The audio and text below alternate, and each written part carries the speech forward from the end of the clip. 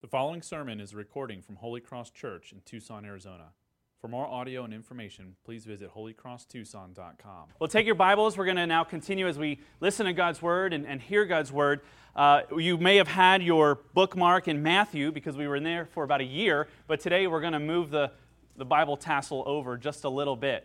We're going to go to Romans chapter 1 as we start this new 5-week series today, looking at gospel reflections from the Reformation. And so Matthew, Mark, Luke, and John, and then Acts, and then Romans. That's where we're going to be. And so Romans chapter 1, verse 16 and 17.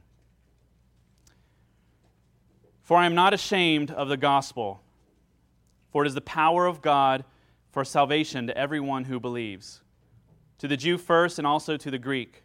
For in it the righteousness of God is revealed from faith for faith. As it is written, the righteous shall live by faith. This is God's word. Today has become known in the church calendar as Reformation Sunday. The movement of the Protestant Reformation 500 years ago, this Tuesday. An attempt not to do something new. This wasn't a movement to try to do something new in the church, but was an attempt to bring the church back to the purity of the gospel and the scriptures and the teaching of the apostles. And so starting today and for 5 weeks, we'll be reflecting on several core beliefs that on which the Christian faith has been established and which was reaffirmed 500 years ago and continues to be reaffirmed as we go back to God's Word and draw out what we believe and what we do and how we behave and the hope that we have that is derived from God's Word. Recently, I've been so intrigued by these tests that you can take through the mail to get your DNA and to find out your heritage and your DNA, Ancestry.com, and there's a few others where you can swab, spit in a cup or something and swab your cheek and mail it off, and then the government has your DNA forever. I promise there's no conspiracy there. And you send off your spit, and then you get this report back about your heritage, your ethnicity, even your geographical roots of where your family came from. They can go back thousands of years, and they trace where your family may have traveled and where you came from. And it's so amazing. Apparently, you can even see if you're related to Genghis Khan or Abraham Lincoln. You can see if you're lactose intolerant and where that came from. Just amazing stuff. And like our physical heritage, if you're a Christian, you have a faith heritage. And learning about that faith heritage doesn't change your salvation. It doesn't change maybe what you believe. But there's what great beauty and things that can come from just learning about who we are and why we do believe what we believe and how it has come to this point. And so we go back 500 years. We learn about the historical roots of our faith and what we believe, because it helps us to see and understand the story of God. Helps us understand what God has done in the world and in our lives and how we can how we learn how to interact with the church and with God's Word in a different way. And so now 500 years after the Reformation, it's important because it helps us go to deeper in and to see the beauty of all that God has done. And so we'll look at these 5 gospel truths renewed during the Reformation period that are vitally important to us today. One of the questions that people were seeking to ask at the time, and really, frankly, they're seeking to ask it even today, is this question: how can we get God's approval? How do we get God's approval? How does a person get to a place with God, the creator of all things, where He accepts us and approves us in order to be saved and forgiven? Martin Luther was a young German monk teaching Old Testament outside of this sleepy town called Wittenberg, Germany. And Martin Luther came across this verse that we read in Romans chapter 1, and he spent a great deal of time on it. It really troubled him, and he wanted to know everything he could know about what this verse was saying. He was moved by it, and he says that it was after this time spending in Romans 1, 16 and 17, that he had a breakthrough in his belief. He said it was like being born again. He said it was like the gate that led to paradise, that he walked through this gate that led to paradise when learning what this was. And it was just this small phrase that said, the righteous shall live by faith. You see, Luther was appropriately troubled and terrified by the idea of God's justice. that God punishes sinners, that God is holy and that man is sinful, and there is such a huge chasm between God and the sinful man that God had to punish sinners. Martin Luther was an Old Testament scholar. He taught the Old Testament. He knew that what does God do with sinful people? Well, he brings punishment to them. His wrath is being poured out on sin. And he was a good man. Martin Luther, by many respects, was a good man, but even he, a good man, knew that he wasn't entirely good, and when he matched his life up to the Ten Commandments, he knew that he failed daily, and he knew that he was deserving of God's justice and his wrath. And so he was concerned. He hated the idea of God's justice. He hated the idea that God would punish people. He hated the idea that God threatened sinners and that his wrath would be poured out on child care workers and things like that, you know.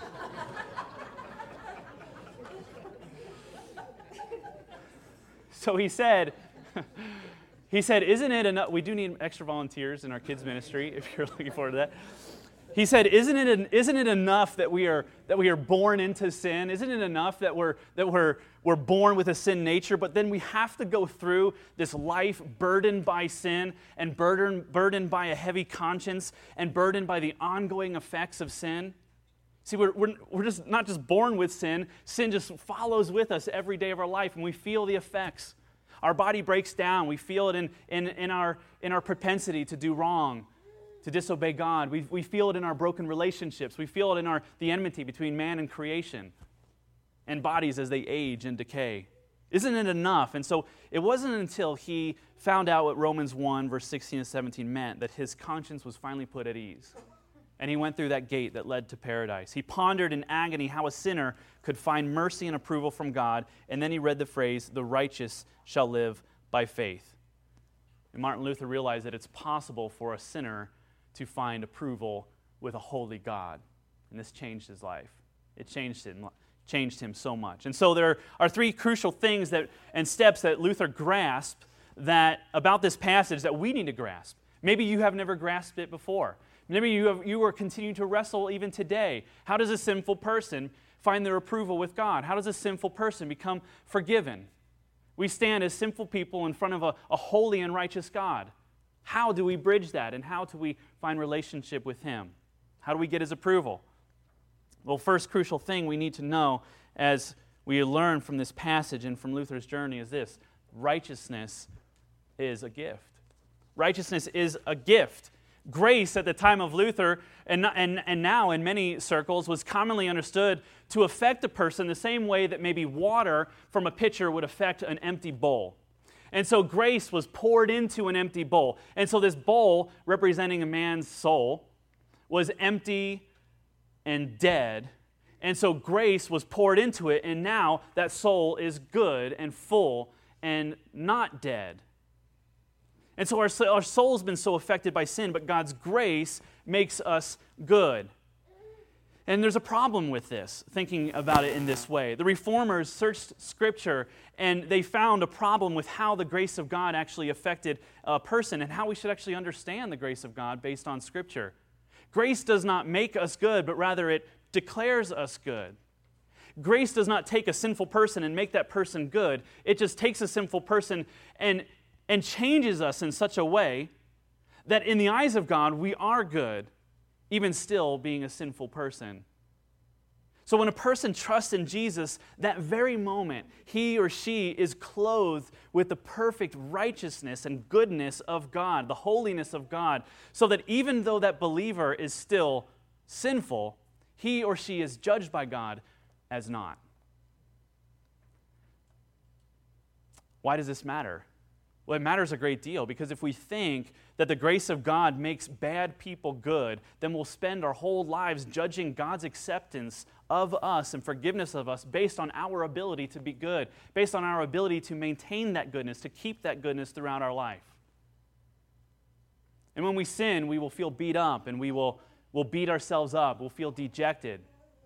Right? If God's grace is something that makes us good, then whenever we sin, we're going to say, God, I failed again. I'm a horrible person, and I'm a loser. And when we succeed, we'll let the success go to our head. When we actually obey God, when we do something right and good and follow His commands, we'll say, I knew I was good. I knew I could do it. I knew I'm doing the right thing. And then we look at other people who are not doing the right thing, and we say, those people should be good. And what we're really saying is, those people should be more like me. When we'll fail, we'll always wonder if God's grace is going to run out. If God is eventually going to say, look at what I gave you. Look at the grace that I gave you and how you've misused it. And we're waiting for that shoe to fall, so to speak. We're waiting for that last shoe just to fall, for God to be fed up with us. I spent much of my life viewing God and His grace in this way. God, I know you love me. I know that you're good and you've given me your grace. You died on the cross for me, but come on, when is enough going to be enough? When are you going to finally look upon me and say, Pete, look at all that I've done for you. My patience is running out. And I always lived in fear. God, when are you going to finally turn your back on me? Because I'm ready to turn my back on me. I wouldn't love me this much. God in His grace has declared a person righteous before that person actually begins to become righteous. But if the grace of God doesn't make a bad person good, but rather the grace of God declares an unrighteous person righteous, well, then something amazing has happened. If God doesn't just make us good, but rather He declares us good, something amazing has happened. It means that God has given us something, done something for us, based on nothing that we have done in return. That before we are able to even make a single righteous act or do anything that would even merit our salvation, God declares us good and righteous in His eyes. Therefore, God's grace and acceptance is not based on any spiritual or moral good of the individual. Many think my sin has ruined my relationship with God. Many think this, and if I simply stop sinning and obey God and get my life in order as I should, then I'll be able to fix that broken relationship. Right? That's rational. Sin broke this relationship with God. So lack of sin or being good will then restore my relationship to God. Romans and the rest of the Bible doesn't see sin as merely a problem or having a lack of good or just having a soul that is empty of good, but a relational problem. It's a problem of standing with God. It's a problem of relationship with God. Our standing with God is one of guilt. And so sin doesn't make the bowl empty like the previous analogy, but it shatters the bowl into 1,000,000 pieces and then says, okay, now with this bowl shattered into 1,000,000 pieces, hold the water that God needs to give you. And we say, there's no way. And so Luther reflected on this verse. Luther reflected on Romans 1. And this passage says, for in the righteousness of God is revealed faith, from faith for faith. The righteous shall live by faith. For in it the righteousness of God is revealed. What's the it? For in it the righteousness of God is revealed. The it is the gospel. The gospel is the good news. How could God's righteousness, His justice, and punishment for sin be good news? Think about that. How is it good news that God punishes sin? That sounds like bad news, doesn't it? It's good news because not only is the righteousness of God a quality of God, it is a gift of God. It's something that He gives to us. His goodness, His righteousness, it's something that He gives to us. Luther said this verse for him was that gate that led to paradise. It was the light that opened up his eyes of his heart. When you think of God's righteousness, when you think of His rightness, His holiness, His perfection, His no blemish, no sin, no darkness at all. And if you think about it, it is not something that stands over creation as God is one of this, stands over creation and stands over the judgment as this very wicked and angry landlord standing over all of creation saying, I am good and you're bad and you guys better be good or help me, right? Or help me myself, right? It's something that He gives to us so that we may be declared righteous before Him. Not based on our record, but based on the perfect record of Jesus. If we say, God is good, I've searched the Scriptures and I see how good God is, I see how good Jesus is, and then we say, then I need to be good too, so that I can be in good company with Him. That's bad news. That's not good news. That's bad news. It's bad news like telling you that there's living water in this well, but you don't have a bucket to get it. How devastating is that? If I say, look at the righteousness of God, it's so good, and you can have it. just be good like him, we'll feel dejected. We will feel, we'll feel hopeless and say, well, I already know that I have failed. I already know I can't get it. Or we will actually say, I can do this. And every time we fail, we will feel like losers. You'll be discouraged your whole life trying to live up to this, searching everywhere for this new bucket that you can't find to draw out that water. Or you'll reject God as an unkind God. You say, you tell me where this well is and then you don't give me a bucket, forget you. I'll live my own life. I'll get my own water. But there's a problem. That's the only water. That's the only water that gives life. What's been your story? I mean, maybe it's been one of rebellion. Maybe you've said, God, if you're like this, that you have promised this life, but you say I can't earn it, how cruel can you be? Maybe you're in that place or you've been in that place. Maybe you're angry with God. Or maybe you're feeling really good about yourself because you live a pretty good life. You obey God as much as you can. You try, you read your Bible, you try to obey His commands, and you feel pretty good. Sure, you make your mistakes, but your good is better than your bad. You haven't killed anybody. We always do that, right? I haven't killed anybody. Or maybe you just feel you just feel dejected, depressed. You feel like an outcast. You feel just like you're not doing a good job and you know it. And you just hope that God will, somehow just not run out of His grace for you. Well, it's God's goodness. In God's goodness is the act of His grace that gives His goodness to sinners so that they would be regarded as good before God, even though we're not at all that very good. And so this righteousness that God gives to us, it's a gift that He gives to us. Where does this gift come from? Well, the second crucial thing we need to know about being approved by God is this, that righteousness is external. Righteousness is outside of us. And I'm going to describe this second point just with a simple analogy. And I want to talk about the Bergen. The Bergen, of course, are the antagonists in the animated film Trolls. Right? I'm going to expose the movie, and hopefully you'll never enjoy it again. The Bergen were these monsters, and as it goes, they didn't know how to dance or sing or hug. They were the most miserable creatures alive. And the only way that the Bergen can be happy is how? You don't want to say it, but you know. They have to eat a troll. Now, this is a problem because the only way that the Bergen could be happy is by eating a troll, but the trolls didn't want to be eaten. Right? They wanted to live their lives, and they were fun, and they were happy, and they danced or sung and hugged each other. One of the trolls, voiced by Justin Timberlake, says, in despair, he says, you have to eat a troll to be happy. Everyone knows that, don't they? See, he's a troll. He doesn't want to be eaten, but he just said, this is just the way it is. Everyone has to eat a troll. You have to eat a troll to be happy. Everyone knows that. To which Princess Poppy replies, and this is what I want you to hear. She says this, happiness is not something that you put inside. It's already there.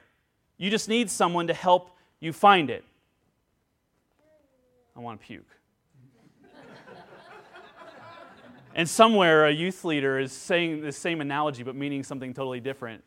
That was a knock towards youth pastor theology. Stop telling your children that happiness is deep inside of them, that they just need to find it. The only thing that comes from inside your children is more sin and more disobedience. We need an animated film reformation. We need to nail the 95 Theses on the Hollywood sign. No, I actually love all these movies. Sin comes from within, but the grace of God comes from without. Sin comes from within, but the grace of God is external. It's not something inside of us. It's not something that we can just dig deep and find this ability to find God's approval, to love Him, to be loved by Him. Sin comes from within, but grace comes from the outside. Our behaviors might change for a while. I mean, you can muster up the courage and energy to do good. You can follow commands. You can change your life and turn over a new leaf and change the chapter. You can avoid certain sins. You can actually look good for a while on the outside, but nothing has changed. Your heart has not changed. Our righteousness, our right standing with God is an alien righteousness, meaning it's foreign, it's outside of us, it's external. The Bergen were right. You have to eat it. You want to be happy, you have to eat it. For Jesus said, I am the bread that has come from heaven. If anyone eats my bread, they will live forever. The Bergen were right. It comes from outside, and Jesus is saying, I have come from the outside. I have come down from heaven. Receive me. It's the only way you'll have my righteousness. The only way that you will be approved by God is if something outside of you comes inside of you and changes your standing with God. Here's a test to see if you believe that your acceptance before God is external or if it's something that comes from within you. When you think about God and His opinion of you, is it mainly because of what you have done, or is it mainly because of what God has done for you? If you think about why does God love you, why are you going to heaven, why has He forgiven your sins, and you start thinking about the life choices that you have made, the family you have come from, the schools you have attended, the homework you've done, the Bible studies that you've completed, the good things that you have changed, if you start thinking about all that you have done, what you're saying is that righteousness comes from inside.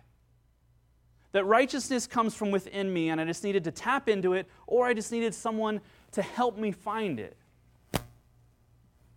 Or when you think about what makes you approved by God, is you think about everything that's come outside of you. You think about the work of God that He has done for you on your behalf. You think about Jesus living the perfect life that you should have lived and yet failed to live. You think about the death that He died in your place. You think about the punishment that He took for your sins.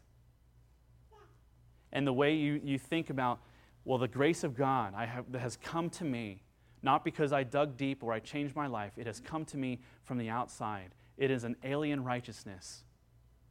And I've taken hold of it. And I've found it. It has found me. It has captivated me. And it has changed me. It is nothing in myself. The Bible says the heart is deceitful.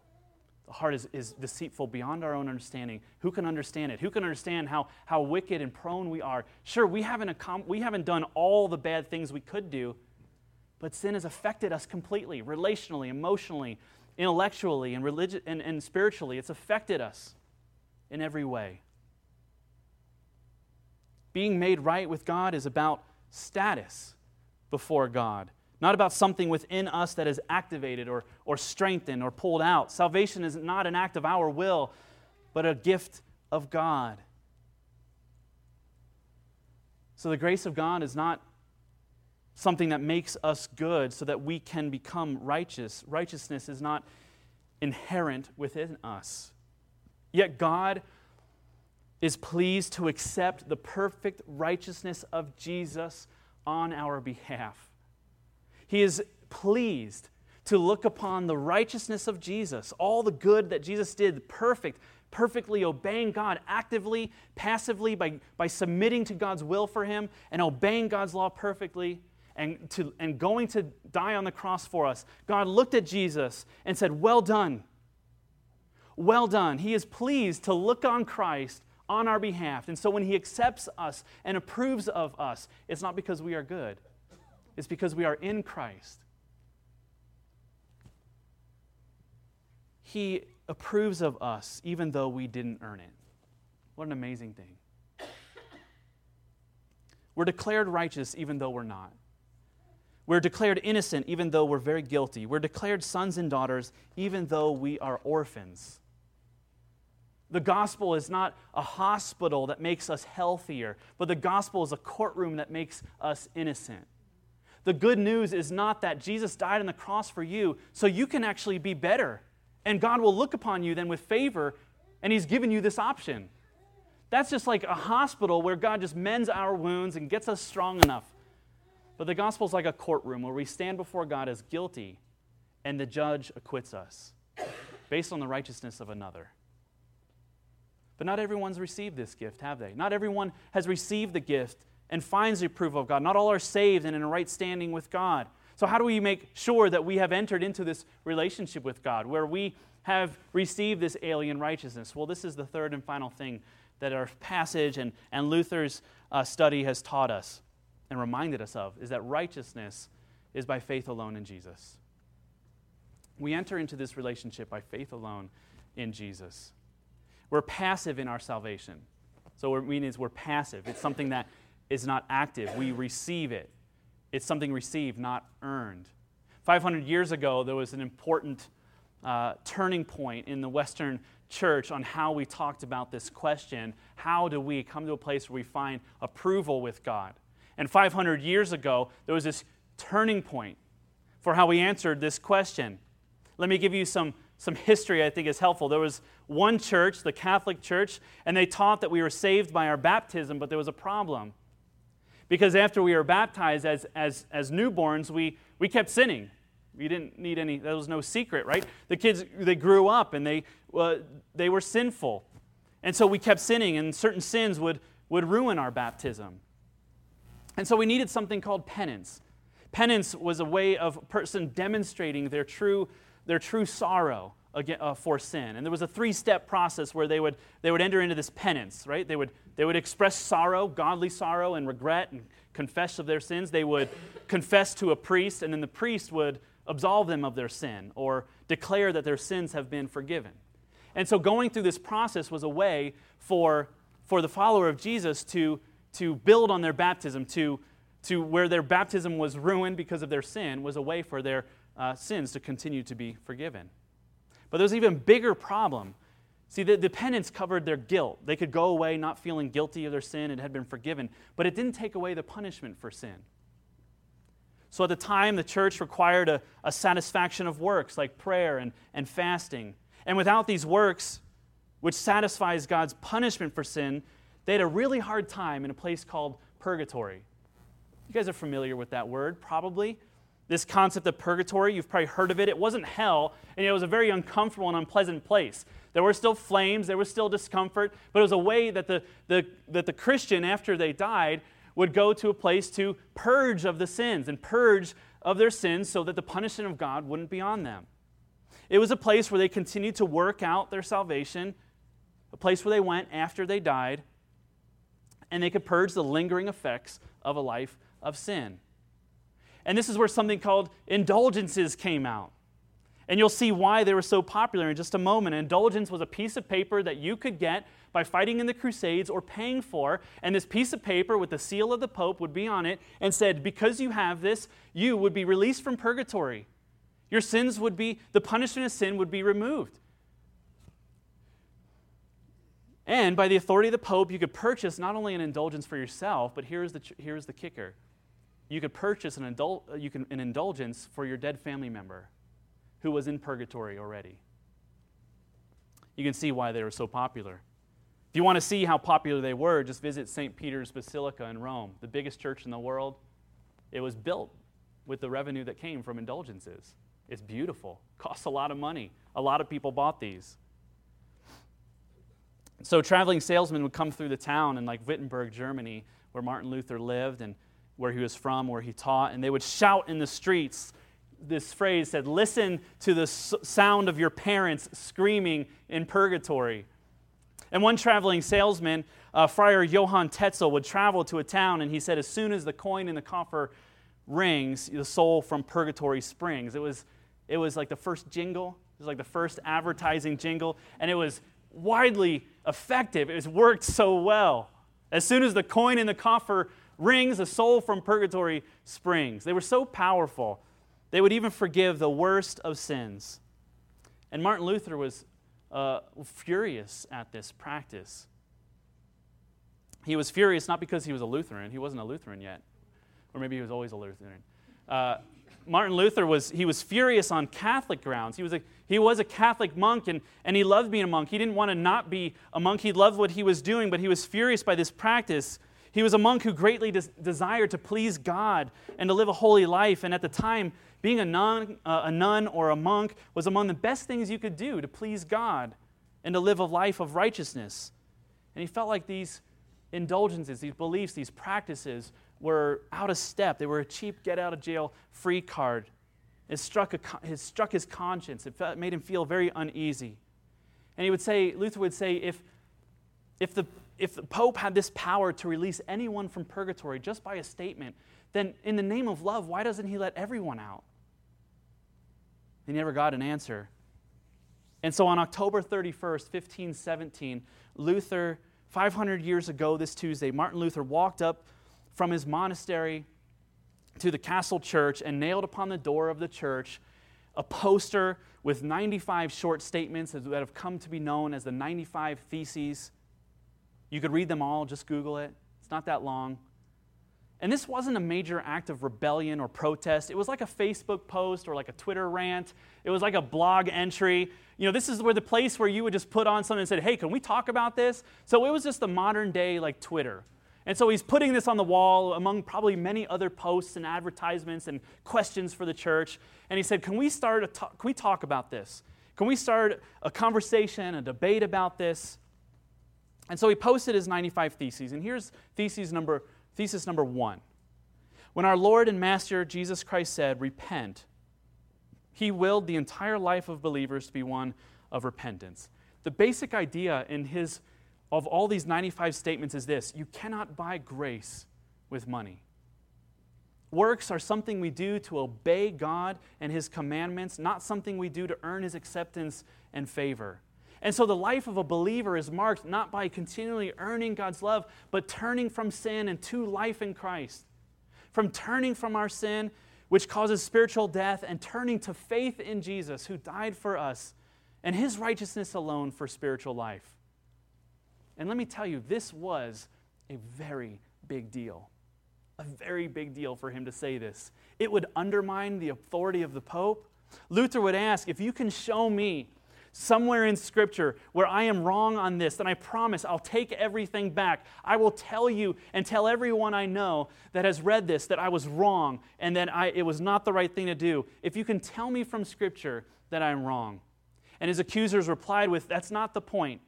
The church has settled the matter. You have to take it back. To which Luther replied, unless I am convicted of error by the Scriptures and my conscience is taken captive by God's word, I cannot and will not recant anything, for to act against our conscience is neither safe for us or open to us. On this I take my stand. I can do no other. God help me. Amen. And there's another thing that happened around the same time, and that was the invention of the printing press. And so Luther's Twitter rant went viral because the printing press was just invented, and he put this out, and so it spread all across Europe. And it got people longing for reform. It got people longing to be renewed in their spiritual life by what the Bible actually says about our relationship with God and how we find approval to God. Not the authority of the Pope. It would bring about the reform in the church according to the Bible rather than by counsels or opinions of men. It would lead to the spirit or to the split of the Roman Catholic Church. It would unveil one of the greatest works of the Holy Spirit of God upon the church since the time of Jesus. And this spark that led to a forest fire of renewal in the church was this simple nailing of Luther's 95 Theses on the doors of the church. And so what is faith? What does it mean then to actually have faith in Jesus? For many Christians, when we say to live a life of faith, and when you think about this, it might mean for you, it might just mean, you might think about it in this way. To live a life by faith is to live a life faithfully. Which means I'm living by faith when I'm living faithfully or obediently to God. That's not what it means to live by faith. To live by faith is this. To live by faith is to live each and every moment, not by the virtue of our character, but each and every moment taking hold of Christ, receiving Him, resting in Him, believing that we're held secure in the love of God solely on the merits of Jesus, not ours. That we're counted innocent before God on the merits of Jesus' perfect life, sacrificial death, and triumphant resurrection. That's what it means to live by faith, to take hold of God's promise that He has made, that if anyone receives Jesus and believes in Him, that we would have His righteousness. So to live a life of faith doesn't mean to just be faithful and to be obedient. It means to trust in what Jesus has done. Salvation is a gift and is of sheer mercy. Our justification, meaning being right with God, is not a gradual process, but it's a once and for all change of status from orphan to child, from guilty to innocent, from dead to alive in Christ. Our ability to grasp anything of eternal value in Jesus is never based on impeccable character or ability to reason your thought through it, or to a heartfelt seeking after it, or even your niceness. None of it made a difference. It always is on the kindness of God. It's always on His mercy and His grace. It's always external. It's always alien. It's always given. And in Luther's time, you see, it's easy as we look at this history to be thinking about maybe the Catholic Church or other churches or things like that, but this is not meant for that. You know what this is meant for? This is meant for us to critique our heart, for us to critique our beliefs and our practices, and to be reformed according to God's Word and what He says. Not by the church we grew up in, or even what the culture says is good. It is we saying, God, would you inform how I am to believe and how I am to function and how I am to hope by what you have said in your Word? It's easy to notice and criticize the discrepancies of others with Scripture's view of justification. But to handle Scripture well and to handle this verse well, we need to learn from history, and we need to criticize our own tendencies to not believe it, to rebel against the biblical answer that the righteous will live by faith, that is not earned or deserved. What does the Reformation mean for us today? It means a great deal. It means that our salvation is an act of God. Because it's an act of God based on Jesus' completed work, you can have assurance. You don't have to live in doubt. That if you put your faith in Christ, you've received this alien righteousness, that you trust in His work alone for you, that you don't have to be afraid about the future. That the Reformation teaches us that we can rest assured in His promise. The Reformation teaches us that much of life is forward thinking. It's eternal thinking. It's living with an eye on forever with God, not just living in the present. It means that we follow Jesus with a future orientation, not paralyzed by daily sin, but rejoicing in our future verdict that God has promised to be in our favor, and taking hold of that by faith and being certain of it, that our future verdict is innocent. Innocent. That when Jesus returns to judge, that we will be called innocent, not because we are, but because Jesus is, and we have trusted in Him. Do you constantly worry about your sins? You see, Luther even believed that you're only forgiven of the sins that you confess of. And so if you confess of your sin, went to confession, on your way out from confession, had a thought in your head or a voice that came out of your mouth that was sinful and then got hit by a truck and died, that sin wasn't forgiven. And so Martin Luther would spend hours in confession with his superior. He would go in and spend hours a day in confession. He would leave confession, and before he even left the building, he would run back and say, "Oh, I forgot a new one. I forgot another one. I need to be absolved of this." And his superior would say this, "Look here, Brother Martin, if you're going to confess so much, why don't you go do something worth confessing? Kill your mother or father." As his priest says this, "Commit adultery. Stop coming here with such fake sins." This is pretty good. They're not good advice, but it's good to know, like, if you live paralyzed by your sin, thinking that I'm only forgiven of the sins I confess of, then you're forgiven based on your ability to first understand, to internalize, and to have the opportunity to confess of those. But if Jesus' sacrifice, once and for all sacrifice, forgives your past and present and future sins, then we live with a new kind of hope, a new kind of peace. To be in a continual state of reformation is to remember that in all things we are continually reforming our lives according to God's Word. Not reforming according to changes in culture. It's going to change. Not reforming to emotions. Those are going to change. You ever felt an emotion and then realized it wasn't probably the right thing? Always changing so that we are living out the glorious good story of God. The gospel is the power of God for salvation. The good news is that the power is of God and not of ourselves. It is a blessing. The gospel is the blessing of God with all of its benefits. It is the gift of God that comes with batteries included. Right? You ever get that? You ever get that gift? You're so excited, you open it up, You see it's what you've always wanted. It's really great. And then you see it says batteries not included. You ever see that look on your child's face or yourself? You remember getting something like this and you're like, what am I going to do with this? It's like getting a great gift that is useless if you don't have the power. Well, when Paul says here, the Apostle Paul in Romans, he says the gospel is the power of God for salvation. He's saying that this righteousness comes not just halfway and then you need to get the will to read the instructions, to put it together, to go out and buy batteries and then you can enjoy it. He says it's all the way. It is a gift of God that is all the way. It's really great. It's really great because Jesus takes our sin and you take his righteousness. End of story. He takes your sin, you take his righteousness. End of story. The main problem today is we haven't thought deeply about this good news and how it affects our daily lives. We think about it as it relates to our relationship with God, but not our relationship with others, our work relationships, our families. We trust in the gospel for salvation, but then we use a different framework with work and marriage and bringing up children and befriending those who are lost or the least or the last. We never get beyond our need for the gospel, and it's so counterintuitive. The gospel is absolutely unique. It contradicts everything that we have ever heard. It says that God's work on the cross is good enough. That when Jesus cried out, "It is finished," he means it is finished. That the punishment for sin has been atoned for. That the work for our acceptance and favor has been completed.